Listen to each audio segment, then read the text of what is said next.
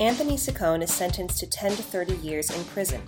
Senator Chuck Schumer called on the federal government to restart the lead paint poisoning prevention program in Syracuse. And Joni Mahoney's new salary is revealed.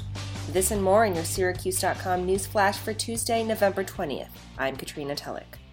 Joni Mahoney started her new job on Monday as Chief Operating Officer at SUNY College of Environmental Science and Forestry, college officials said. She will also serve as an advisor on community relations matters at Upstate Medical University. Her total salary is $224,000.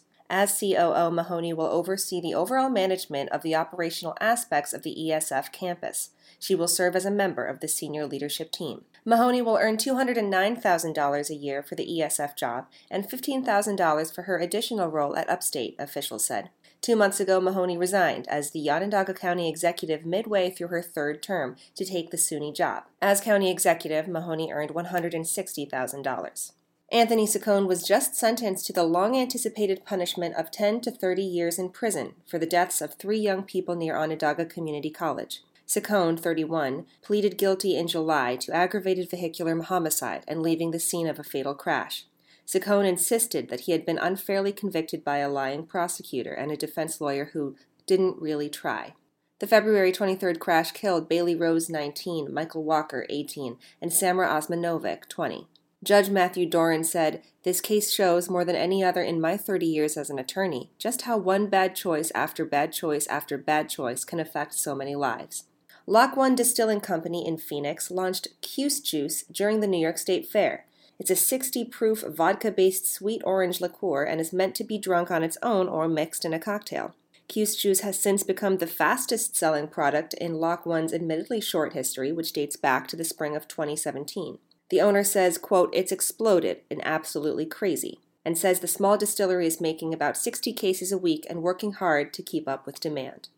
And the chief of Syracuse's snowplow fleet admitted his department wasn't fully prepared for the nor'easter that hit the city late last week, and he promised to do better when the snow falls again. Syracuse Public Works Commissioner Jeremy Robinson said Friday's snowstorm came while a rash of workers were on vacation, preparing for the grueling hours of winter plowing, and that most of the city's trucks had not yet been converted from leaf collectors to snowplows. "I'm not making any excuses," Robinson told the Syracuse Common Councilors on Monday afternoon. Quote, "Obviously, we've all got to get better down at DPW as a whole, but I just wanted to give you a little background on why we fell short." Over the weekend, residents had flooded city officials, common councilors, and Robinson with phone calls and complaints about snow removal, especially on lesser-traveled side streets. And Senator Charles Schumer called on the federal government on Monday to restart the lead paint poisoning prevention program it pulled 5 years ago from the city of Syracuse. Schumer called lead paint a, quote, "major threat to the public health in the city of Syracuse," responding to a Syracuse.com report that said at least 600 Syracuse children were newly poisoned by lead paint last year. In 2012, the U.S. Department of Housing and Urban Development denied a $3 million grant application from Syracuse, saying the city was not following proper testing guidelines for homes renovated with federal money.